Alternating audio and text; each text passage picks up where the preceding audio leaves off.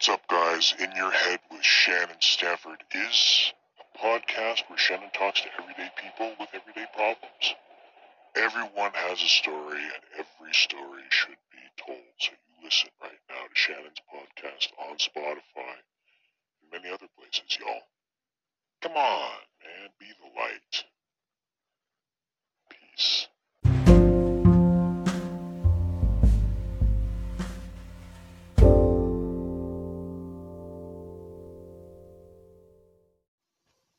Ladies and gentlemen, welcome again to In Your Head with Shannon Stanford. I am Shannon Stanford, and I am telling you right now, I have with me today as my guest, Josh Anderson Sr. If you don't know Josh Anderson Sr., you're about ready to. We had a very long conversation, and this man has an incredible story about his son and what him and his family did after his son's death. We had a very long conversation, and you know what? It was very informative. We both are champions for mental health, and this guy is simply amazing. His family's amazing, and what they do and how they honor their son Josh's memory is it's beautiful. But yes, thank you again. I can't really stop and tell you guys so much, but thank you so much for listening to the show. It's not about the numbers to me. I see a lot of the podcasters and shows and stuff like that talking about downloads and listeners and stuff like that, and I don't care if you if you listen to every show. I don't care how many times you listen to the show. If you find a show that is something for you, then I am glad. This show has always been if it saves one person, then that's all that really matters to me kind of thing. So I'm very appreciative of that. And I'm very appreciative of all of you. So I just want to tell you guys that I'm super stoked that you guys have been with me for a year now, and we're just getting better. We're getting more and more people have lined up to be interviewed, and I am super excited that this show has started to take off more and more. So you know what? Let's just get in to the conversation with Josh.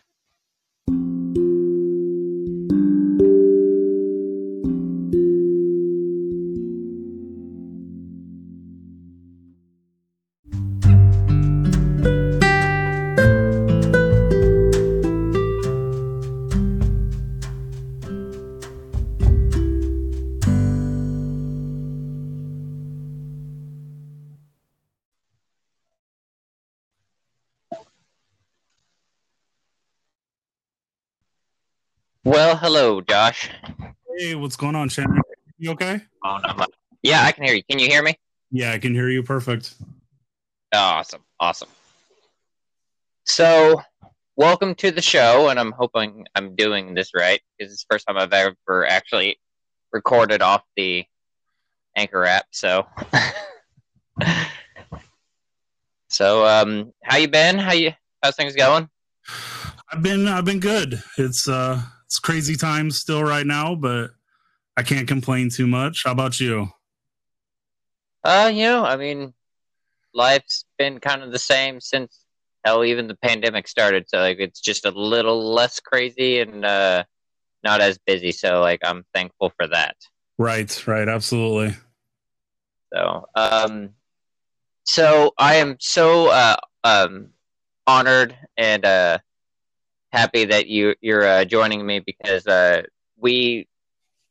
don't even remember how the hell we actually connected in the first place, but we both have podcasts, and I listened to your I want to say the first 5 episodes of yours, and your first episode was basically your story. So for those of my audience that may not know what your podcast is, why don't you tell them what your podcast is, and then let's get into your story. Yeah, absolutely. I'd love to. So basically, my podcast is called the Say Hello, Save a Life podcast. It's basically named after the foundation that my family and myself created after we lost our 12-year-old son to suicide in 2016. So when we lost him, when he passed away, we were looking at ways that we could help, other families, other people out there who may not only be struggling, but or families that have lost somebody to suicide. Unfortunately, when we lost him in 2016, there really wasn't much information that I could find about youth depression and youth suicide, and the fact that we have 5 other kids, some of them older than him and some of them a lot younger. We wanted to make sure that we educated ourselves so we could see what we missed, or what we could be missing in the future, to not only help our kids but to help other families. So so that's why we started the podcast. We wanted to make sure to get as much information out there to other people. So our podcast, revolves around youth issues, youth mental health, youth suicide a lot, but it has a lot of information in general about warning signs and what to look for people that are depressed. So it's just, it was important to us for that. Oh yeah, definitely. I mean, what you guys are doing over there is it's very well needed, because we tend to forget that sometimes these kids, they're not as tough as we think they are. Right. They're not, and they themselves seem to forget they're not as bulletproof as they think they are. So. Right. So what you're doing is amazing, and so I guess let's really just get into the story of what happened with your son. So why don't we start with before? Okay. What was like before your son had committed suicide? Right. Absolutely. So me and my wife met in 2001. She had 3 children from a previous marriage. So JJ was our first child together. So we ended up having 2 other children after him. He has a sister and a brother, along with a sister and 2 older brothers from my wife's previous relationship. So at the time, he was number 4 when he was born. Had a perfectly normal childhood. Played sports. Was very involved in school, got good grades. He had just graduated 6th grade, so we'll fast forward. He had just graduated 6th grade. During the summer, he had broken up with his previous girlfriend. In the start of 7th grade, he had met a new girlfriend, but we could tell that the group of friends that he was hanging out with were different than his previous friends. Not that necessarily that they were bad, or bad influences or anything, but just different people. And they did a lot of different things, going to the movies and stuff like that. So Christmas in 2015 was pretty normal. My wife had just given birth to our son Jackson, who was number 5 or number 6. He was the last child, but he was a preemie. So he had to stay in the NICU for quite a long time. He was 3 months early, so he was really tiny. So for me and my wife, we spent a lot of time away from the house for a while. And I think this all happening before Christmas, I think that kind of took a toll on him. I don't know if it was that he felt neglected. I'd hate to think that, but we really don't know. And then Christmas came, and I don't think that he got everything that he wanted for Christmas. We had been struggling with money that year because we had both taken time off from work. But in February, we were planning, his birthday's in March. So we were planning his birthday, and things seemed pretty normal to us. He was planning on having a birthday party at a miniature golf course, inviting friends. We had just gone to the store and picked out Valentine's stuff for his new girlfriend that he was going to give to her. They were having a dance the weekend after he took his life. So we really didn't see anything, a quote unquote warning signs. He seemed a little more distant a couple months before, a little more angry, but we couldn't figure out if it was, stresses at school or because he wasn't getting what he wanted or he just wasn't getting the attention.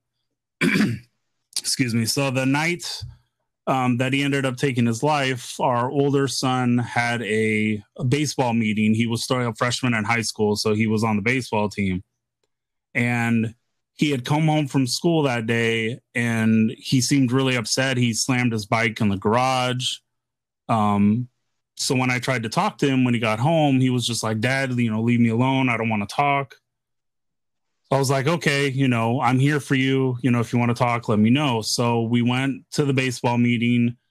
My wife, our older son, James, and me. And then when we got after the baseball meeting, we went to stop and get food. And while we were waiting at the restaurant to pick up the food and bring it home, we got a text from one of JJ's friends who said, "Is JJ with you?" And we're like, "No, he's not with us. What's going on?"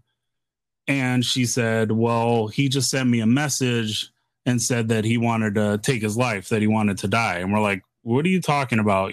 This is all new stuff. We'd never heard him talk like that." So we're like, "Oh, crap. So we better get home." So we rushed home.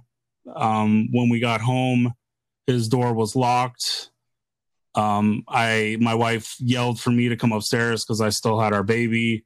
When I broke down the door, he was hanging from the door and he fell to the ground. So we did CPR on him until the ambulance came. When the ambulance came, they were able to revive him enough to get his heart beating. But it turned out that he was pretty much already brain dead by that point. So we spent 2 days in the emergency room with him in the PICU, the pediatric intensive care unit.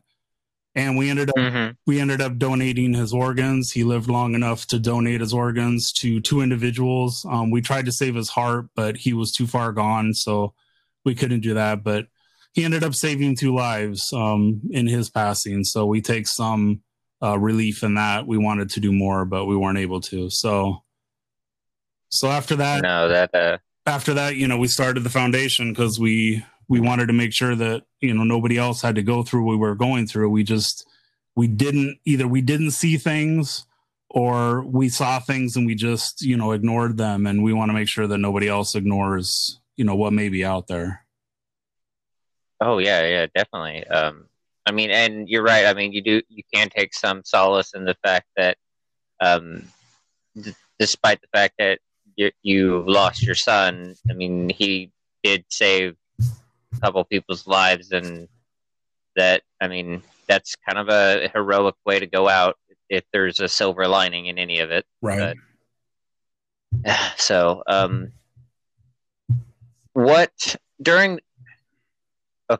I'm assuming at that moment, during that particular time, like whenever you found your son, your mind's going like 100 miles an hour.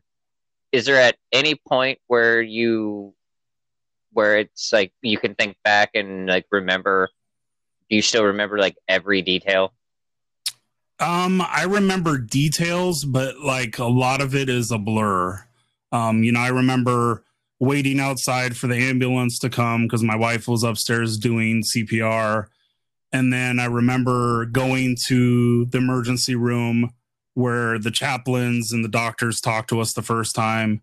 And then I remember them transferring him to another hospital that had the pediatric intensive care unit. And then I remember some details while we were there, people coming and going and, checking in on us and seeing how we were doing. And then I remember we had a really good relationship with a lot of the nurses there. He touched a lot of the nurses' lives with his story and, you know, what he went through. And we still talk to some of those nurses. We go to the hospital that he was at and we do presentations sometimes to the doctors, you know, talking about him and how the nurses helped us and that kind of stuff. But actual, you know, every single detail, like I repeat certain things. Like I remember watching his body fall. Unfortunately, that's something I see all the time. I'd like to forget that sometimes, but details like that I see, but a lot of it is just like flashes here and there. It's crazy. I bet it's kind of a that is a sight that no parent should ever have to see, and unfortunately, you are one of those parents that have to have that image. Right. What was life like after the funeral? Like, what happened to your family after the funeral? So luckily for our family, pretty much everybody's still together. Me and my wife are still together. I know a lot of times suicide or death of a child will break up a family. So I'm lucky to still have her. You know, she's my rock a lot of the times. And our family's still pretty close. We do have a problem sometimes, you know, talking about him as a group. We'll talk, you know, individually, like me and my son or me and my wife, but talking as a group is hard. And a lot of times, you know, going to family events and doing family things is tough. We still haven't gone on a lot of vacations since he passed because that was one of the things that he liked to do a lot. But I think that creating the foundation has helped our family heal in a way because we focused a lot of our attention on helping other people and, you know, talking to other people about it. And I always say that, you know, after we talk, you know, in front of a group or talk to people, it's helpful when we're in the moment, but then afterwards we kind of crash. We're like, oh man, you know, that was heavy, you know, reliving it again. But, you know, we figure our pain and his story is so important to tell people because when people think about suicide, they always think about, you know, it's the troubled kids. It's the kids that are loners or the kids that, you know, got bad grades or the kids that did drugs or, you know, our son was 12. He was a straight A student. He was in sports. He was involved in after school activities. You know, he had relationships with people. He's not the kid, you know, quote unquote, that people would say is depressed or the kid that you would think is going to go home and take his life, you know, a day after school. It's one of those things where, like, you know, we tell parents, you know, don't think that it's not your kid, that it can never be your kid. That's the one thing that we tell people all the time. It could be any kid anywhere or at any time, and not just kids. I mean, it can be any person anywhere at any time. And even if your kid is fine or your brother or sister is fine or your mom's doing fine, you need to check in on them and ask them directly, you know, how are you doing? You know, is there something I can do for you? Because, you know, it only takes, I mean, we figure we were gone for 2 hours and he was gone. I mean, it takes a moment for somebody to make that decision. Oh, yeah. I mean, I've had 2 uncles commit suicide and both of them, like, one I didn't see coming, right. And then that was my Uncle Roy, but my Uncle Ronnie, whenever he committed suicide, he had been going through so much. Like his marriage had been falling apart. You know, like he was unable to work. You know, neck surgery after neck surgery, injury after injury. So like the signs of depression were there, but you know, like nobody really, you know, like that's the sad thing is like whenever you see something like that, so people are so like, especially around like right around then, because a lot of those times, like 2001, like or anything past, I'd say like these last couple of years, or earlier or before these last couple of years, I think a lot of people are just so uncomfortable talking about this kind of stuff. They shy away from it. So like after your son had committed suicide, he were people like very kind of like standoffish about like trying to talk to you guys? Or did they try to treat you guys with like kid gloves or something? No, it's surprising. Like, I don't know if we just have those kind of people around us, but people want to know what happened, and we've always been open about it too. We're not going to hide it. Mental health now in our family is I wouldn't say the number one topic, but it's always a topic. I mean, we've had, my daughter's struggled ever since. She's 12 now, and I think one of her hardest things was, when she was going to be older than her brother when he passed away. And so mental health is, but I mean, people have always surrounded us with love about it. And we were lucky enough, even, like at my work was really understanding. My wife's work was really understanding.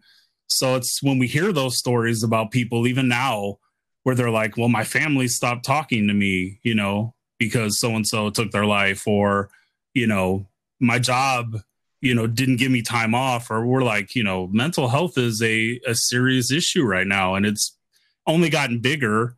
And, I do like the fact that people are talking about it more. It's, it's a good thing. But at the same time, there's so much more that needs to be done. I mean, there's so many more people that need to talk about it. We come across a lot of families that lose children now. And a lot of families still are like, my child didn't take his life. And we're like, he took his life. I mean, I know it's hard to deal with, but, that's what happened. And I think, once you start talking about it, once you open up about it, is when you can start to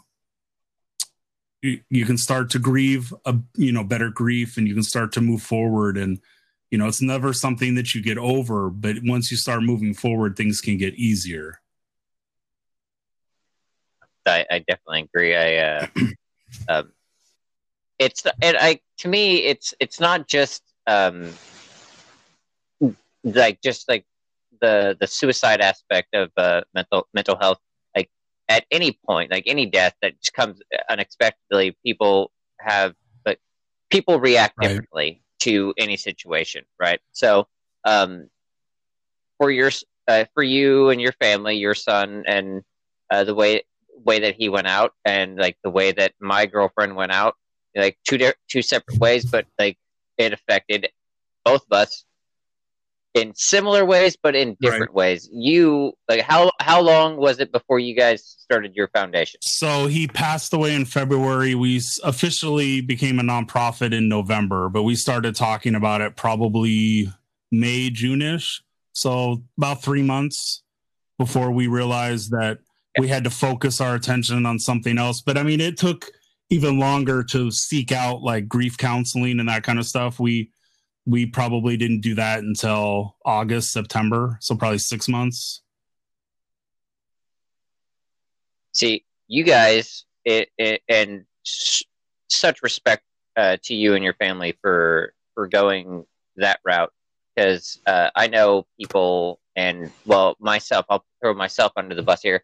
I went the complete opposite way. Like if you had checked out the first episode of this show, like my story, I went completely off the rails. Like drinking, like depression. Like I really like I've made it no bones about it. Like 2019 was supposed to be the last year of my life, but it turns out to be the best one. So, and all because, like you said, somebody checked in on me. Somebody sent me a out of nowhere message to where everything changed. So, do you guys have any like what ifs in your brain about your son? Like, what if I would have done something different? Or I mean, every day is a what if. I mean, that's one of the first things that you do. I mean, you sit and you try to process. I mean, me and my wife have not two different, but we have a lot of different what ifs. I mean, the first what ifs are what if we didn't stop and get food after the meeting? And, what if we would have came straight home, or what if we have asked him to come with us to the meeting? Would he still be here?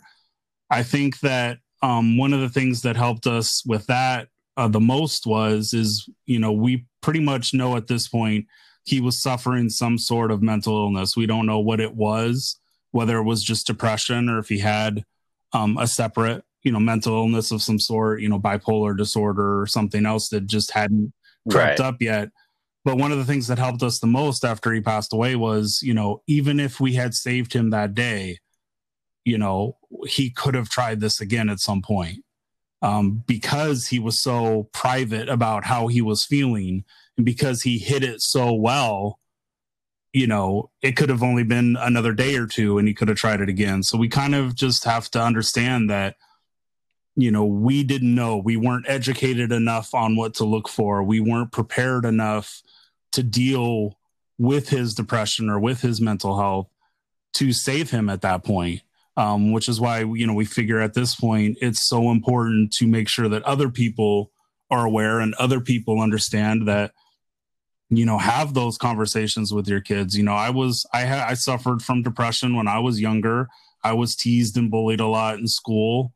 My wife actually, when she was younger in high school, she attempted to take her life once and she survived. And, we have those conversations with our kids now about our struggles and the fact that we're still here, just so they know that they're not alone. And of course, we wish we would have had those conversations with him. It just was too late at that point. Right. Well, I mean, you basically answered my next question is, whenever like you and your wife were younger, were either of you guys just exactly like your son, just like you kept everything to yourself and like no matter what was going on?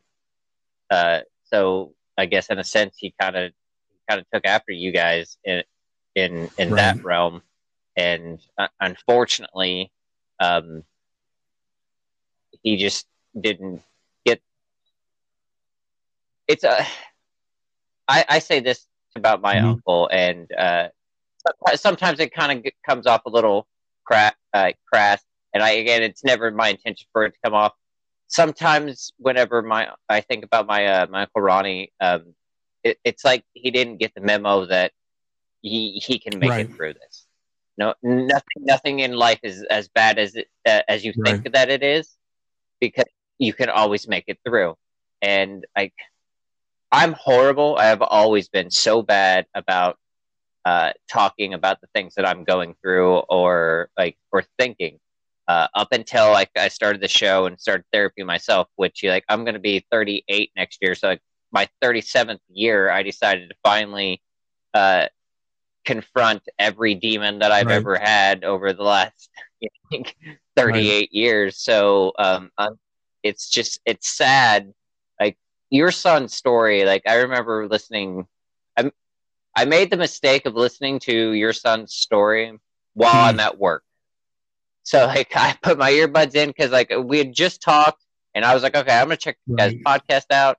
I'm thinking I can I'm still in that robotic style of mindset where I'm not really showcasing much emotion, I'm not really feeling anything, but I'm listening. I'm walking through the aisles because I'm a personal shopper, and I'm getting people's groceries, and the way that you talk about that day, and as a father of two boys and a little girl myself, I can instantly image or put that image in my head, and of me being you and one of them being your son, and it just got me. And it was one of the first times in a very long time I actually had tears coming down my eyes at work. I had to step outside because your son's story is so raw and so true to how we looked at at our children. We don't talk about these things with our children. And we should, because I feel because our parents didn't talk to us about it. We were when we were younger, we were Teflon. I mean, we were supposed to be tough as nails.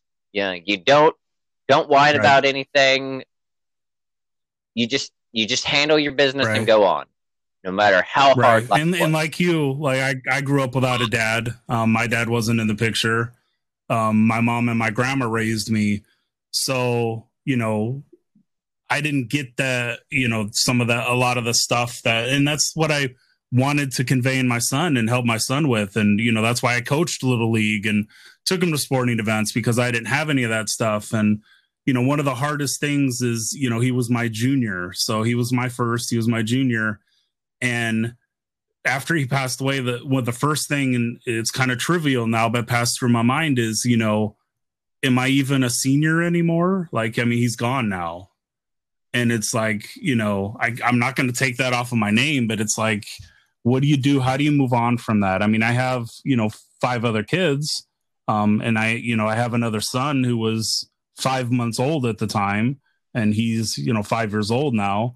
But it's like, you lose that major piece. And one of the things that we learned afterwards is somebody said to us also was, he had 12 years and he couldn't recover from what he considered the worst day. We learned that he had fallen off his bike and he was teased by some friends afterwards when he fell off his bike that day. The only thing that we ever got from what he had told his friend when he took his life was school and stuff was bothering him. So he had 12 years to learn how to, deal with the worst day for him. I've had 40 years now because I turned 40 last year, and I've had 40 years to learn about the worst day and learn that, I can recover from that. And what we don't do enough for our kids is we don't teach them that, you can move on from something. You can, recreate yourself from the worst day that you've had. Their sun comes up tomorrow, and we just don't teach that resiliency to our kids like we need to. Oh, absolutely. I think I try to, on my end, always, whenever my kids are going through like a bad time, like my youngest kid, he's very popular with like the girls, right. So like his older brother will be like, oh, Grayson's right. got a girlfriend. Grayson's got a girlfriend. He start, he'll start whining and stuff like that, and like I'll get down to his level, and I try to tell him every time, just like I tell like my oldest son with autism, like, and even my daughter, I was like, sometimes people are just right. People suck, and people will make fun of you, and people will do all this stuff, but you know what? Right now, it's right. Just a bad moment. 5 minutes from now, it's not even worth the thought. You can get through anything if you really try it. Like, what you can't get through, you let somebody know, and we will right, gladly help you. I was like, even if you just want us to sit with you and while you whine and bitch and complain, we can do that too. I was like, it's not just me, it's not just your mom, it's not just like her fiance, like it's right. Your entire family. Like, all of us can do it. Will be that. And like I like you didn't have that. Like, my mom was basically a single mom the entire time. Like, I had a stepdad that was a piece of shit, and like my real dad was not around, and like me and my brother, we were like, we didn't get along, but like we got along enough to make sure that our sister was okay, and my mom worked her ass off to make sure that we had everything that we needed. But unfortunately, like, she wasn't able to really teach us a lot about the mental health aspect, because her story is, she had a shitty childhood, so she probably didn't right. know how to talk to us about all that. She was just doing everything she could to survive. And I think as parents, like, especially now, like, we as parents in this generation, like, we were a part of a generation that didn't talk about things. We are now realizing the old ways weren't working, because like these young kids that we have, they're going through way worse stuff in a sense than we ever really had to worry about. We didn't have to worry about cyberbullying. Right. We didn't have that. Like, they like. I feel like in your with your foundation and your times and stuff like that, and all these times that you've talked to like kids and parents and stuff like that, have you found that like kids today have seemed to have a much I guess, without sounding like completely heartless here, like a more glass heart than we did whenever we were absolutely. younger? I mean, and it's, it's the media, it's, the stuff that they see, the stuff that they do. I mean, they deal with bullying and people talking down and, thinking they're better than somebody every single day. And what they see is funny. They're taking all that in. They watch all these videos online. They, go to school and people, just walking down the hallway. I mean, obviously right now they're not going to school, but when they're going to school, just walking down the hallway. I mean, and the thing is, the kids are so sensitive now that even the ones that are doing the bullying, I know that they're hurting inside. And there isn't enough that the schools are doing. They're not evolving to the point where you have to understand that these kids are seeing things that our generations and the administration generations had never seen and never had to deal with, and they're not evolving fast enough to help them. And I see a kid dying every day by suicide. I see stories all the time online. I mean, there's it's an everyday thing. Just after our son, I think there's up to 13 now in our same school district, in 5 years that have died by suicide. It should have ended at JJ. There should have never been one more suicide after that. Even if there were some before him, there should have been never any more after him. And it's sad because you can only do so much and you can only talk to so many people before you hit that wall, and nothing is done, and not enough education is out there.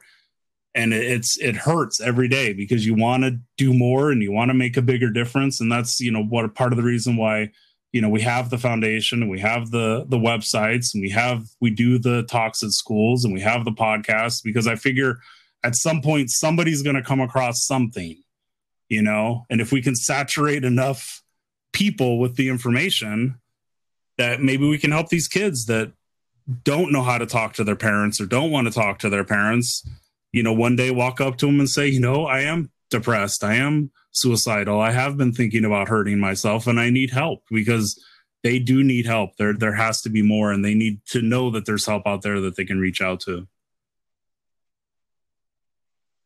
Oh, I definitely agree. I've long thought that the school system had a very, very outdated way of handling these kind of things. I don't, to be honest, I don't even remotely think that they have an idea or a clue or sometimes even a desire to try to help. Because in some cases, I feel like the school system is a little bit to blame for a lot of teen suicide, especially at whenever the problems come from the school themselves, whether it's a bullying situation or just horrible like insensitive teachers, or sexual assault or whatever the case is that's causing these kids to commit suicide.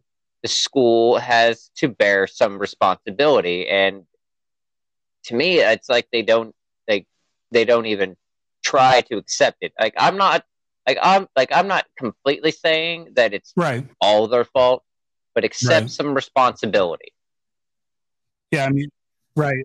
So, whenever your son died, was there anybody from the school that even remotely tried to take some of the responsibility? I wouldn't say some of the responsibility, but we have had we've always had a good relationship with the schools because me and my wife volunteer a lot.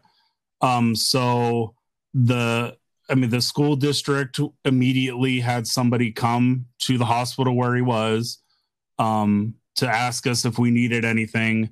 And there has been a lot of changes in policies since he passed away. I mean, obviously there could be a lot more. I still don't feel like there's enough education out there for the kids. I mean, before he passed away, I think they talked about it for like a half hour, like mental health issues for a half hour in health class in, ninth grade or something. So, I mean, he died in the 7th grade, so he didn't get any of that information. So, I mean, there could be a lot more that's being done. So in a way, I guess maybe they've taken some of the blame because they have made some changes. I mean, they have to know it's not enough. I mean, 13 other kids have died since him. So it's still not even remotely close to doing enough. But I mean, they have done something. So I can't say that we've had the worst school district in, the state of California or the United States. And I'm sure there's a lot that are way worse off than us that, they just sweep these kind of things under the rug and they don't even talk about them, which is even more unfortunate. But that was kind of one of the things that we wanted to make sure that people weren't going to forget about what happened and they weren't going to forget about JJ because, he was a great kid. I mean, we had people flock to us afterwards and tell us, he made me smile when he drove by it or he rode by on his bike. He helped a family move in down the street from us that we never even knew that he helped them move in their furniture that came to us afterwards. So it's like, we're not going to let people forget about him because he was that good of a kid. And, if he can make a difference now, then that's what he's going to do. Do you find that with your work or you, your wife, your families, and like the whole foundation work that in a sense, your son is more alive now than he ever I feel was? like a lot of times he's seen more than he was before he passed away. But I don't know if that's more how I see it, because like I said, a lot of people did come to us afterwards and, tell us how good of a kid he was and how much he helped people. So I feel like, in my eyes, he's seen more than he was back then. But I don't know if that's just how I, view it, because he was very private to us, at least. I mean, he was out there in the world and doing things that we didn't know he was doing, but he was private with us. So he didn't talk about a lot of things with us. So it helps me see him better, I think, and it helps other people see him better. Oh, I absolutely agree. My mom actually, she can relate to you because I'm one of like I said, like I'm one of those people like I don't like attention. I don't really like talking about things, and especially the things that I do. My mom actually like she will attest to the fact that she gets like stopped at least once or twice, like a week sometimes, and like, oh, Shannon did this for me, and like she'll call me. She'll call me and be like, I have no idea what you're talking about, Mom. I ain't talking about that. so with your son, why don't you tell our audience what is your best memory of your son? Ooh, best memory. I would say, and I don't know if it's because it's one of the last memories that I had, but we took in 2015, we took a family trip to Disneyland, and I just remember how we had gone a few times before this, but we actually went as a larger group this time, and one of his older brothers came and his older sister came, and I just remember how excited he was just to be there, and that he wanted to stay up late and stay there and go on all the rides at night. And I just that whole trip, we were lucky enough to be able to do that in July of 2015, and then he passed away in February of 2016. So I think just being able to spend that time with him, going on rides. I have some pictures with him. That was kind of the last time that we really took pictures together. So when I look at those pictures, I just remember how happy everybody was at the time. And then at the same time, I think back and I'm like, 5 months later, he decided that, he had enough time on this earth and he wanted to leave us. So it's hard at the same time, but that whole trip was pretty amazing, and I'm glad we had that opportunity. Yeah, I love to think about like I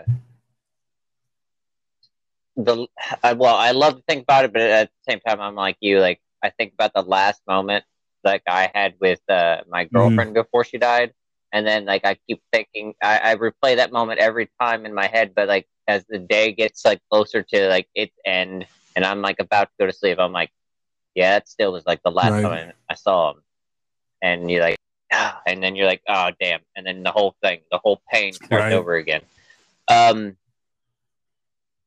So it's 2021 now, and what is life like for you and your family? Oh, yeah, life. I mean, life is pretty good right now. I mean, we're not, because of COVID and the schools being shut down, we're not able to do as much with the foundation, which is kind of what's given me the time to record some podcasts and do that kind of thing. We've kind of just been spending more time together as a family, the immediate family that still lives in the house. We've had a couple struggles with our daughter who's been struggling with distance learning and having to not being with her peers at school. And then my wife has had a couple, health scares, but 2021 is hopefully going to be a lot better for all of us than 2020 was. And hopefully eventually we can get these kids back in school safely, and we can go back to talking to more people and trying to help some more people. But it feels good to be able to openly have conversations about mental health, and not just with our family but with other people, and be able to talk. And we used to host survivor meetings with other people who have lost loved ones, and we haven't been able to do those like we used to either. So 2021 is good, but we're hoping that it can continue to get better, and everybody can get back to what we consider normal, or at least more normal. I mean, this is our new life now. It's been a new life since 2016 when we lost him, but we'd like to get back to a little more of a normal new life than what it's been lately. Right. So what's your other children? Mm-hmm. Do they have any do they have any issues? Like, did they have any issues right after? Like, what was life like for them? Life was pretty tough for them. I think our older kids kind of just hide it more. I don't know. They don't like to talk about it still. They're doing okay. I mean, they live on their own. And then, like I said, our daughter, I think she's been hit the hardest, just because she knew eventually she was going to turn 12. She was 8 at the time. So it's like, dealing with turning 12 was hard for her. And she's in 7th grade now. She goes to the same school, although she's not in school that he did. So that's been kind of hard. And then our 5-year-old, he knows that he's, gone, that he's dead. We go to his gravesite, and he kind of talks to him a little bit there, but he doesn't really understand. I mean, we don't talk to him really about suicide or mental health. He's still too young to process all that. But I think that, as a group, they've all come to an understanding. I think they kind of rely on each other more, I would say, for help. They talk to each other more, I think, which is a good thing. I mean, if there's anything good that came out of that, they may have become closer. So yeah, I mean, they're still recovering. They still get help. We still all do therapy, including them. So, but it's not been easy. I mean, I don't anticipate it's ever going to be easy for them. I mean, they're going to have to understand that JJ is going to be 12 forever. I mean, he's never going to grow up with them. He's never, going to graduate. They're never going to go to his graduation or a wedding or anything. So, I hope they continue to understand that, that he loved all of them a lot. I mean, that's one of my biggest fears is our older son at the time was 16, and his first thought was, why didn't he talk to me? Did he not love me like that? So it's a recovery process for everybody. I kind of worry about them because eventually, me and my wife will be gone and they'll be here on their own to understand that stuff. But hopefully by then they have enough tools that, they can continue on and help their own kids. Right. I know with some parents or family members that have had someone commit suicide, there's been some that I've known personally that have gotten angry at the one that committed the act.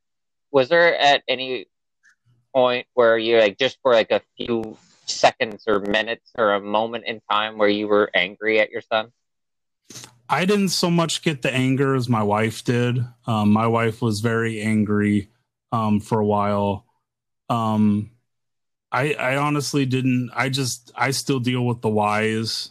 The just sadness. How did I miss the fact that he was so sad that he felt like there was nothing that could be done to help that?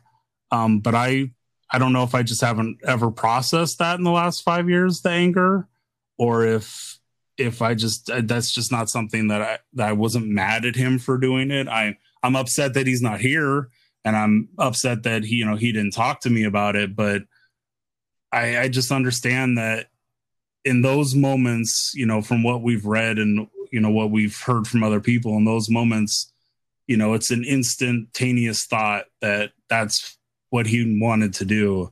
And so I can't be mad at him for making that decision. I can just be mad or hurt that he didn't talk to us about it, so we could have tried to do something.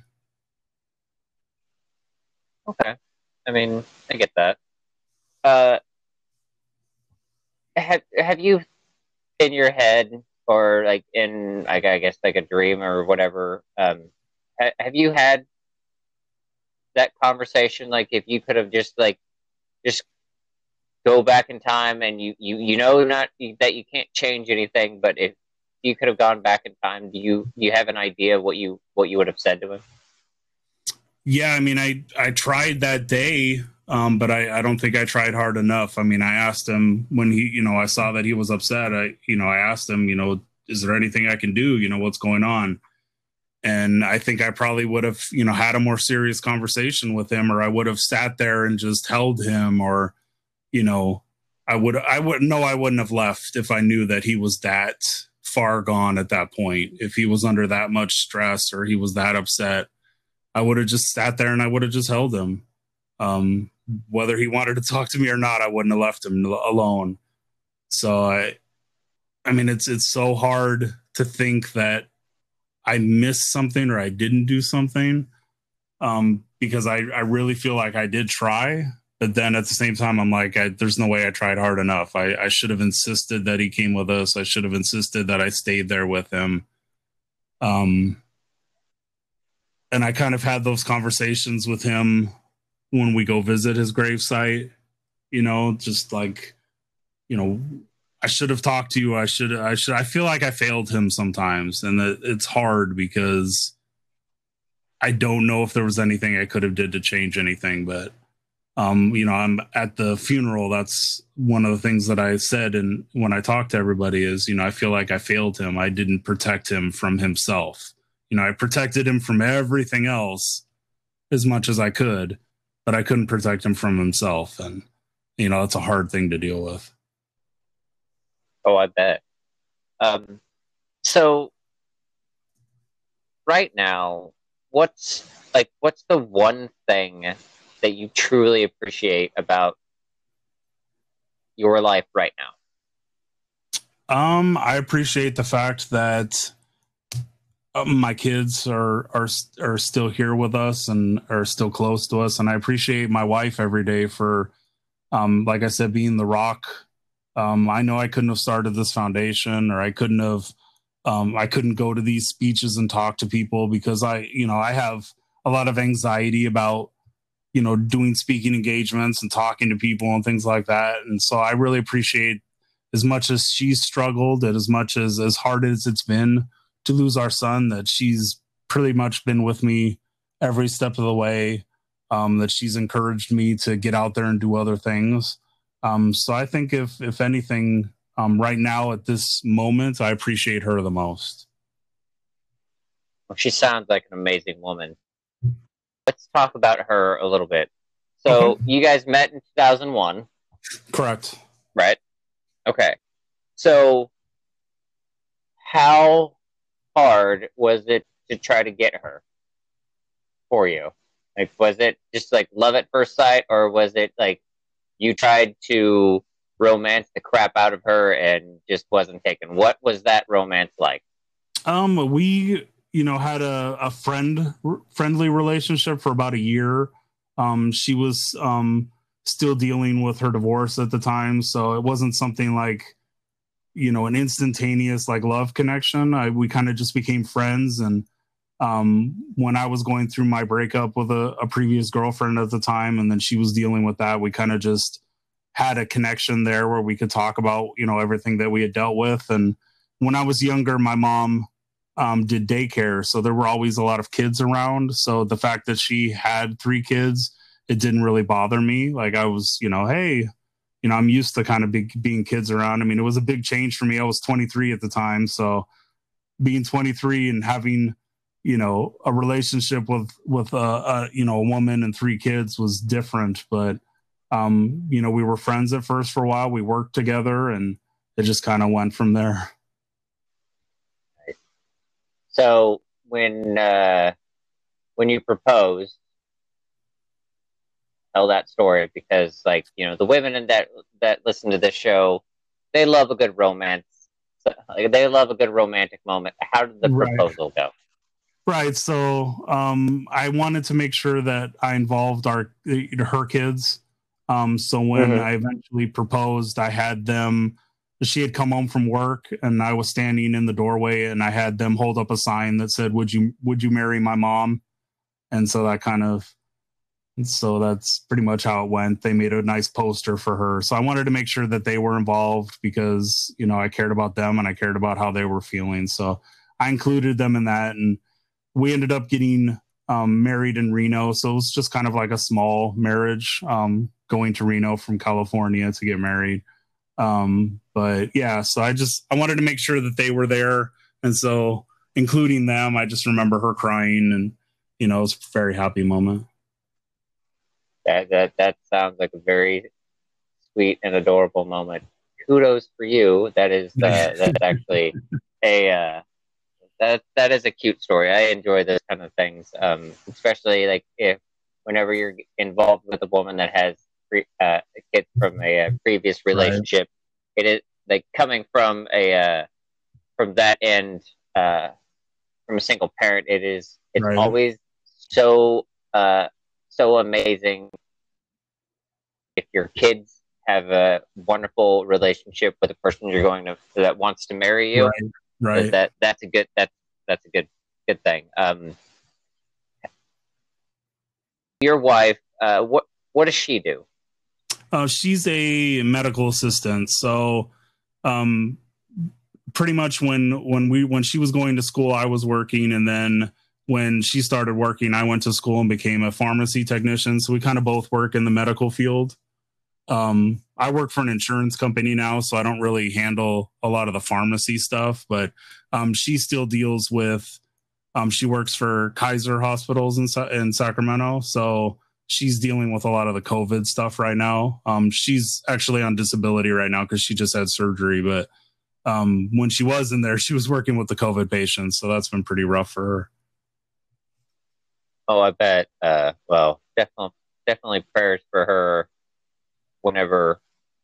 for her recovery and for her to go back to work. And by the time she's able to go back to work, this isn't such a big deal. Right. Exactly. Right. So, I mean, I don't think it's ever going to go away, but we can make it to where it's not that great of a deal. Right. At least it'll be safer by then, hopefully. Right. So what is your ultimate goal with your foundation? Because we've talked about why it was came to life with your son's passing, your general mission statement and what you kind of have been doing, but what is the ultimate goal? I mean, the ultimate goal is kind of just to continue on what we've been doing. I mean, I'd like to be able to do more presentations and get more information out to people. I don't expect our foundation to ever be, like nationwide and hit everybody, but I feel like if we can make enough difference here in Sacramento and then California, and just make sure that we can make the right connections to enough people out there, maybe other organizations or other people that are doing similar things to you and I, that we can get enough out there that these conversations and these talks are on a daily basis, that everybody's talking to everybody, not just parents to kids, but friends to friends and family members to family members, are having these open conversations about, hey, I'm struggling. Have you ever struggled? How did you get through those struggles? And connecting them to the right people to help. If you can't help them physically or emotionally, that you connect them to a professional that can help them emotionally and professionally. I mean, we have to get to the point where people take their mental health just as serious as their physical health. If you feel if your heart, is hurting, you're going to go see a heart doctor. Well, if you're feeling sad, you should be able to go see your therapist or talk to your therapist just as easily. And until we get to that point, our mission is never going to be over. Oh, I completely agree. The minute that at my job, whenever they put me in charge of my own department, being the guy that is running our online and delivery, the minute that they put me in charge of that, I realized that I had to do things that I wish that my bosses, my previous bosses, didn't do. Right. So I always encourage my the people that work under me that if they're going through something, I know legally and technically, I'm not supposed to act like we're friends or I care, but that's never been me. That's never gonna be who the fuck I am. So if the people that are working under me, or hell, even the other employees in the store, if they're going through something and they need to talk, I don't give a crap what I'm doing. I will stop and I'll talk to them. I'll try to give them encouraging words. I mean, hell, I've even let a few of my my employees take some time off because they weren't feeling like they were in their best mental state, and I was like, listen, hey, I've been there. I've lost every ambition possible, zero energy, and I was pissing my entire life away. I was like, so if you need to take a couple of days off, take a couple of days off. If you need to go see a therapist, go see your therapist. If you need to go check yourself into a mental facility, do that.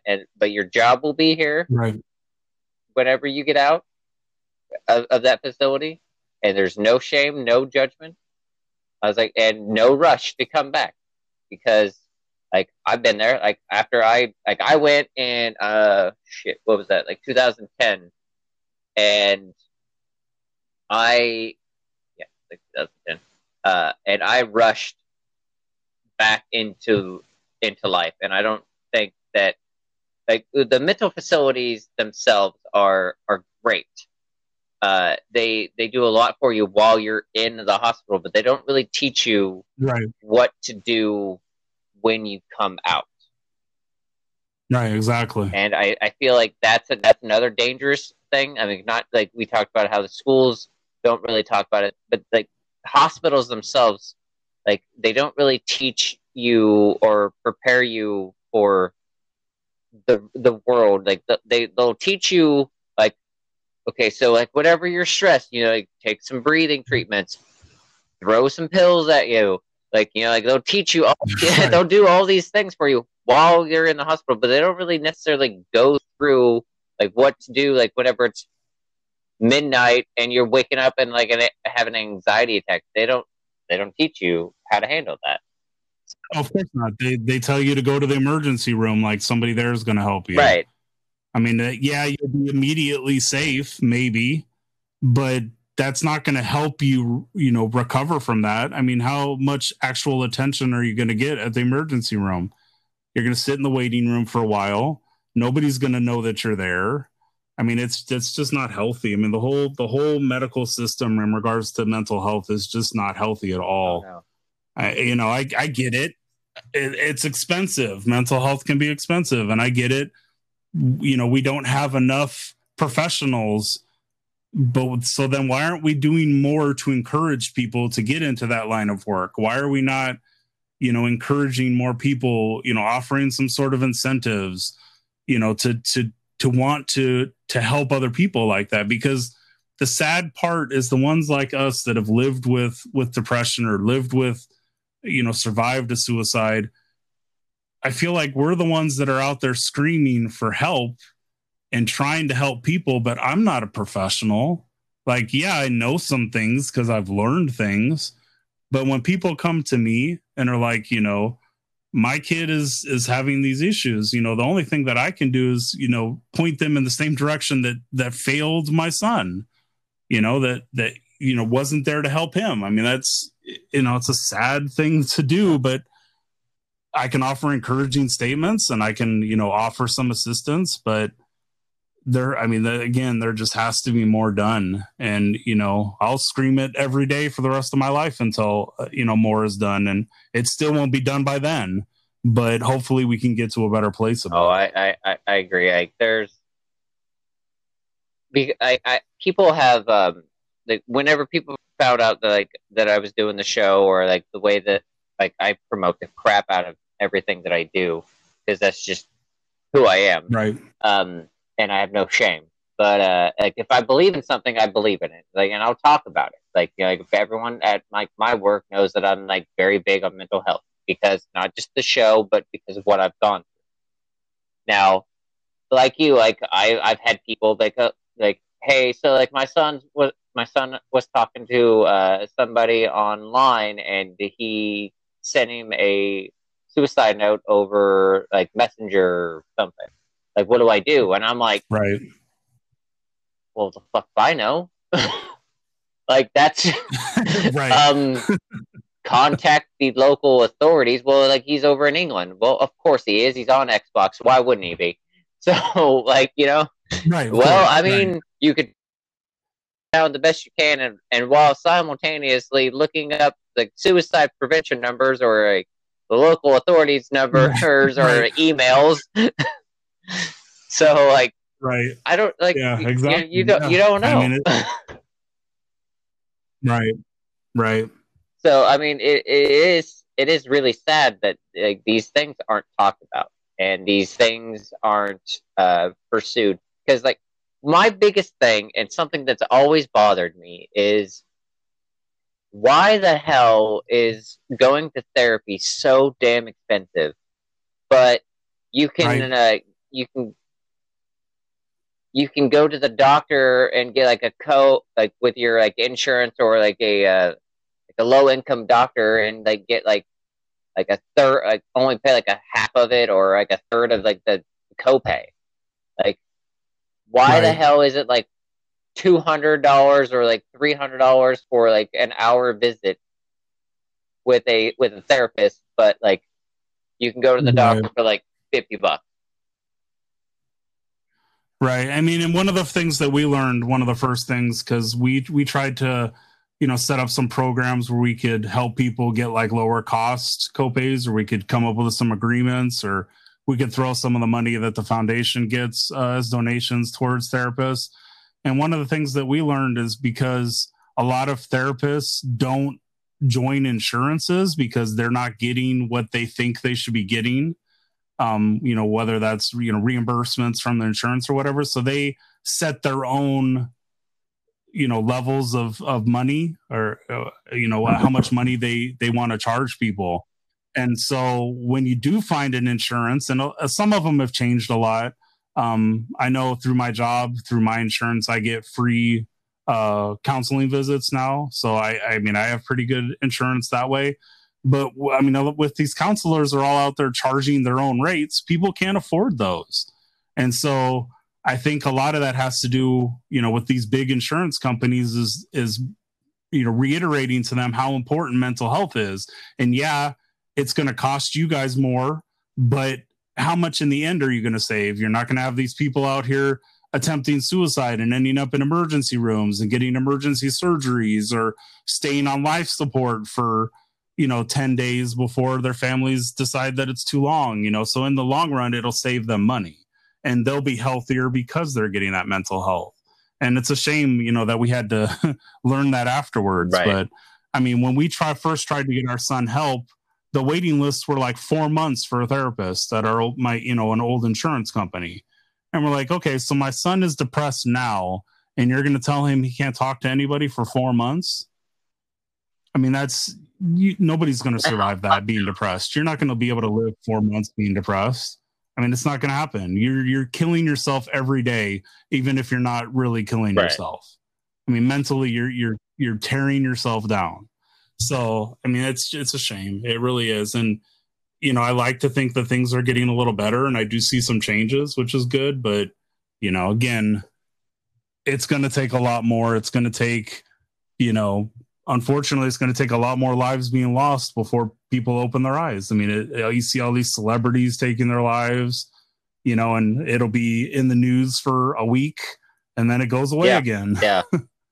I mean, it's well, yeah. And speaking of like the entertainment aspect, like I think back to whenever that Netflix show, like 13 Reasons Why, came out, and especially like that first season, and like I remember watching it because like I had heard what it was about, and like being a mental health person and like an anti-bully person, like I was like, okay, I'll check it out, and like I just watching it, like. And then, like, all of a sudden, like, that was, like, the controversy behind it and all that stuff was kind of, like, in the news a little bit. Like, you'd see it on Facebook and stuff like that. Do you have, like, an opinion on how the industry has kind of, in some ways, kind of, like, sensationalized suicide? I could say that they have in a way, but I kind of have a different opinion about things like that. I mean, professionally, I know a lot of people don't like that kind of stuff, but I mean, in regards to 13 Reasons Why, like, I think that although, yes, they probably showed a little too much, and that I'm sure that hurt a lot of people. It brought back a lot of feelings, or it may have even caused a few people to make the decision. But at the same time, how was it being conversated about before that? I mean, that show alone made people talk about it. And one of the things that people always say is, oh, you're putting those thoughts in my kid's head. No, if your kid is already depressed and suicidal, that show isn't going to do anything for them. It's if anything, shows like that are going to help people understand that they're not alone. And that's the way that I kind of feel about it. I feel like, if it takes an industry to talk about it, and people are going to watch it, as long as we're being healthy about it. I mean, I would never want my kids to sit down and watch that show by themselves. My 12-year-old daughter, for one. But if I can sit down with her and it sparks the conversation, then I definitely would take that opportunity. The part that I think that an entertainment, doesn't do enough of is we don't have enough people, especially celebrities, talking about, well, we have had more recently. I don't want to say never, but, talking about how they've suffered from depression and they've recovered from it, or they're dealing with it. Because our kids are so glued to TVs and phones and tablets and computers, we definitely need more. And, it's a shame, but they have to be role models in that case and talk about it more. Oh, yeah. But I would like to see more TV shows, handling suicide in the right way. I mean, I watch, TV shows where they there's a suicide in the show and they don't even address it at all. Like, I mean, there has to be warnings. There has to be, I mean, you have to do it the right way. You can't just throw it at people because it can be dangerous. I mean, it really can be dangerous. Yeah. No, I agree. But if it sparks a conversation, then I mean, I'm all for it. I will sit and talk about everything that I see, that's going to help save somebody's life out there, even if it's just one person. So no, I completely agree with that, because like, especially with that statement, like if nothing, like no show, no celebrity, no rap song, no rock song, like no heavy metal song it can put anything in your head or your kid's head if it's not already there. I, for one, I had suicidal thoughts watching like wholesome shows like Family Matters and Full House. Like, not because they're horrible shows, but like because like it was, they were always there, and like that's whenever they were like always present. So like yeah, so yeah, you can't put something in your head or somebody's head if they're not already there. And no, I do like that. I do like your opinion on that. I honestly, I sometimes think that there needs to be more. Like, I feel like things became a lot more mental health relevant whenever Robin Williams died. Right. Yeah, absolutely. Because he was the one that smiled in everybody's face and everybody thought was always happy. And if somebody that appears to be that happy can be that pained inside and that upset inside, then it could happen to anybody. And yeah, definitely. I mean, I'm very happy about the way that his family handled his situation, because I think that helped a lot of people. I think one of the ones that hit me the hardest, because I followed their music, was when Chester died from Linkin Park. Yep. I mean, that one hit me hard because, I remember in 98, 99 going to a concert, in Sacramento where they performed. I mean, they were my favorite group at the time. And, seeing somebody who's, seems on the surface, and I had no idea at the time, how much he struggled. But seeing somebody, in person that seemed to be, doing well, and then hearing about, actually he wasn't, and how hard he struggled pretty much his whole life. That one hit me pretty hard. But, when I think that his wife has handled, his suicide very well, and, she's been outspoken about it and talked about it. Oh yeah, I agree. I think between, I look back at a lot of the favorite, people that like influenced me in some kind of way. Like, I look at like Kurt Cobain, and I look at Robin Williams and Chester. Like these men, like I grew up and like I loved them, and like Robin, I idolized. He's actually the one celebrity that I actually got like physically upset whenever I heard that he died. Like, he was the one celebrity where I actually cried, because I'm like, what the fuck, right, exactly, right. But yeah, like, these men, like whenever I was like, what was it? Cobain died in '94. Like, I'm like 11, right? So, like, I don't know what suicide is. Like, right, exactly. You grow up and you learn what it is, and you're like, oh, okay, and then I go into the whole conspiracy thing. I still think he was murdered, but like whatever. Right. But like, you think of like the Robins and the Chesters, like these guys are like, hell, even a lot of the other celebrities that committed suicide, where you see that public persona of happiness, which can be which can be like transferred over to your son, or like my uncles, or like friends, or other family members, to anybody else, where they're out there, they're smiling, they're helping people, they're doing all these great, amazing things, but the minute that they go behind closed doors, you do not know what's going on with them. And I think that, to me, is like the scariest thing in the world, because as much as you love somebody, if you can't get them to open up, you're never going to know. And I think, to me, that is like the hardest part about mental health, is at least with my family, after I had told them what I had planned and ultimately didn't do, they it was one of those things where they were like, none of us, like, we were all very worried for like years, like this was that it was going to happen. Right. And because you never talked about things, especially after Rachel died, you got really dark, and like you got so alone in your own way of doing things. Even if you were out there, you were doing amazing things and you were following your dreams, stuff like that. When you were alone and you went home by yourself, none of us knew the next morning. And I think, to me, honestly, it's the scariest part. Is like, sometimes you get that feeling that, hey, Jeff doesn't seem like he's doing that great. Like, that smile seems a little forced. Maybe I should talk to him. And then you don't. Right. No, I completely agree. And, that's one of the hardest things. But at the same time, I feel like, now that, you're turning, what happened to you and what you went through into a positive. And I still feel like, survivors and people that have dealt with, we're the biggest voices. And if we don't use that voice in a positive way, I feel like, I don't want to say we're wasting, our experiences, but at the same time, I think we can help so many people with our experiences and talking about it. And, I just want, I want to thank you for, you doing what you do, and helping your audience as well, because everybody thinks that even if, every day, if you're smiling on the surface, that you're okay.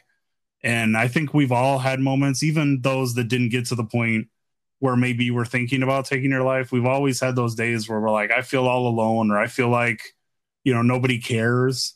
And I feel like as a society, if we, just, one of our things we say is say hello, save a life. If we just say hello to somebody, or we just acknowledge that somebody's there, that can make the biggest difference in somebody's life.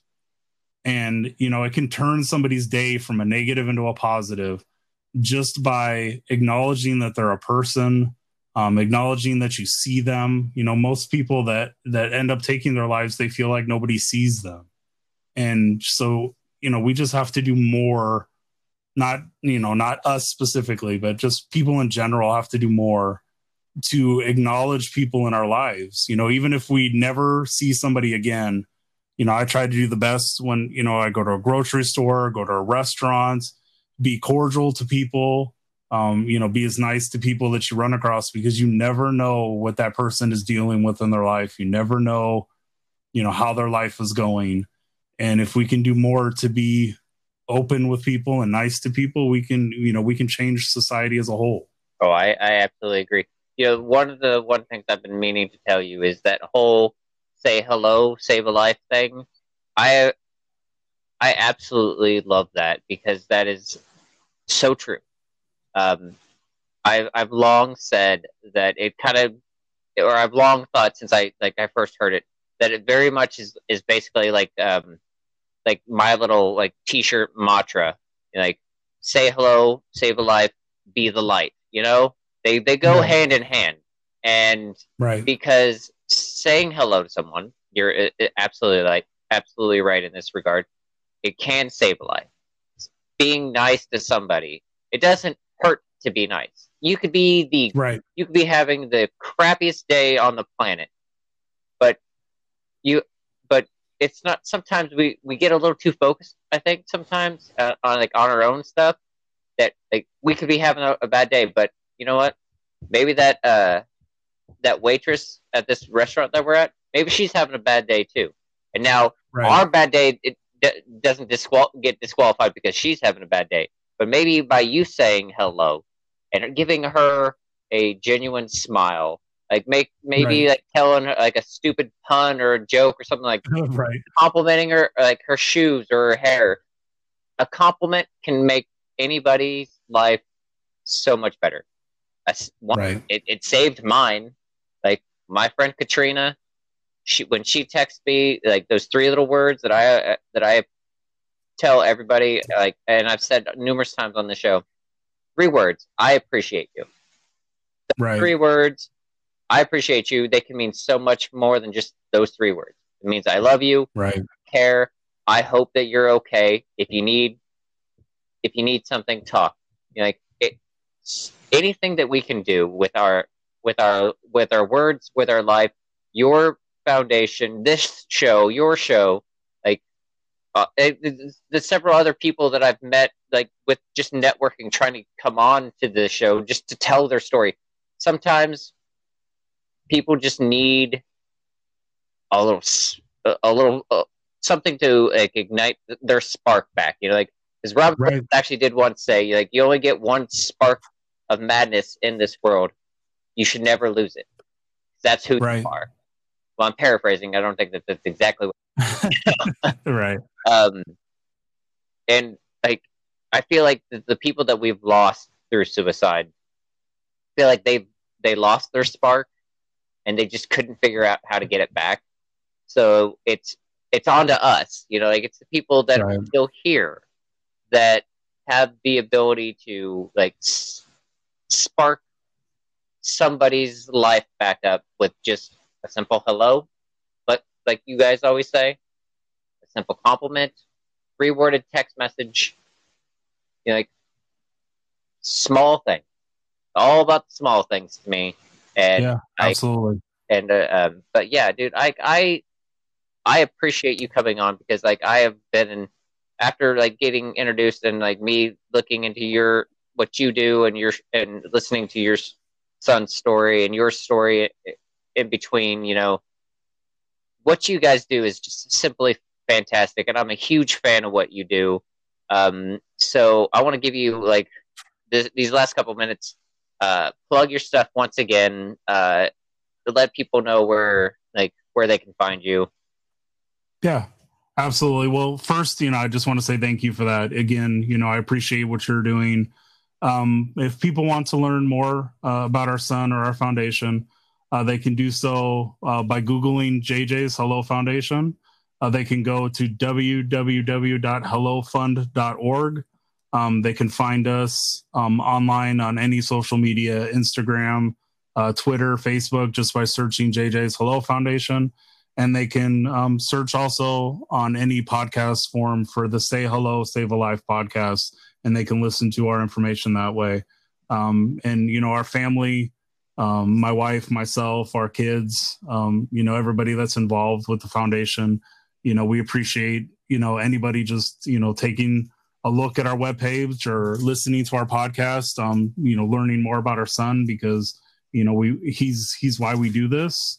And we just want to make sure, that people understand that, it takes way more energy to be mean to somebody than it does to be nice, and to make sure that, they do reach out to that stranger on a bench who looks down and just, hey, how are you doing? The weather's nice today, because that moment that you say that to them, you're acknowledging that they're a person and they matter to somebody, that they're a part of this world. And if we don't do that to enough people, they're going to continue to take their lives because they think that nobody cares about them or nobody sees them. So, but again, thank you, so much for doing what you do and, having me on today. And hopefully we can do this again sometime. Oh, absolutely. Doors always open. Like I said, I enjoy what you guys do. And like it's been a pleasure and an honor of mine just to get to know you as much as I have, especially with this almost hour and a half conversation. Right. I enjoy learning about people, and I feel like this is the best way that I can find not just like acquaintances, but like true, especially like with what we do.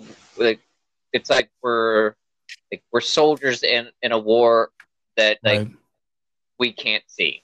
So like this is like we're like definitely a band of brothers here. So like I said, man, I appreciate you coming on, and my best to your family, and hope your wife recovers quickly. Thank you so much. I appreciate that. And again, thank you, and keep doing what you're doing. I know that you're out there helping people, so I appreciate you as well. Well, I appreciate you too. So like I will, I'll let you, I'll talk to you later, and we'll find a way to get you back on again. Absolutely. All right. Thank you so much. You have a good night. You too. My name is Brian Pillman Jr., and you are listening to In Your Head with Shannon Standiford.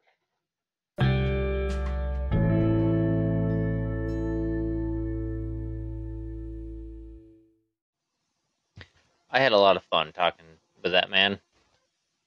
Uh, his organization and this show, same mission. We, the men behind the show and his organization, same mission. We're the same guy, and that's what I've kind of really enjoyed about this show is the fact that um, we we didn't know each other at all, but through the wondrous thing called the internet, uh, we got connected. We talked. We have mutual respect for each other. Um, we are brothers in this fight against mental health and to prevent suicides and people who go through depression and anxiety. So, um, hearing that man's story, uh, really like understanding who he is and what him and his family went through. It's heart wrenching. It's sadly it's all too commonplace for a lot of people. So, but he took a huge negative and something that's always going to be on his conscious and his memory and his heart, and he took the hardest thing he ever went through, and he turned his son's death into a way of saving other people. And I have so much respect for that man and his family. And I'm gonna be real with you. Uh, his son's JJ's final act. You know, yeah, he may have killed himself, but he saved two people. Um, and while that doesn't take away the fact that like Josh lost his son, he at least knows that there's two people alive because of his son. So it's an amazing thing. So um, I don't have much on this show for an ending. I don't really have any uh, any powerful things. The show was everything that I'd hoped for. So thanks again, Josh. I truly did mean everything that I said. I can't wait to have you come back on sometime. Uh, I have so much respect. So guys, go check out his uh, his website, his organization, his fund. Um, say hello, save a life. So with that being said, let's get to the supernatural inspirational quote of the week.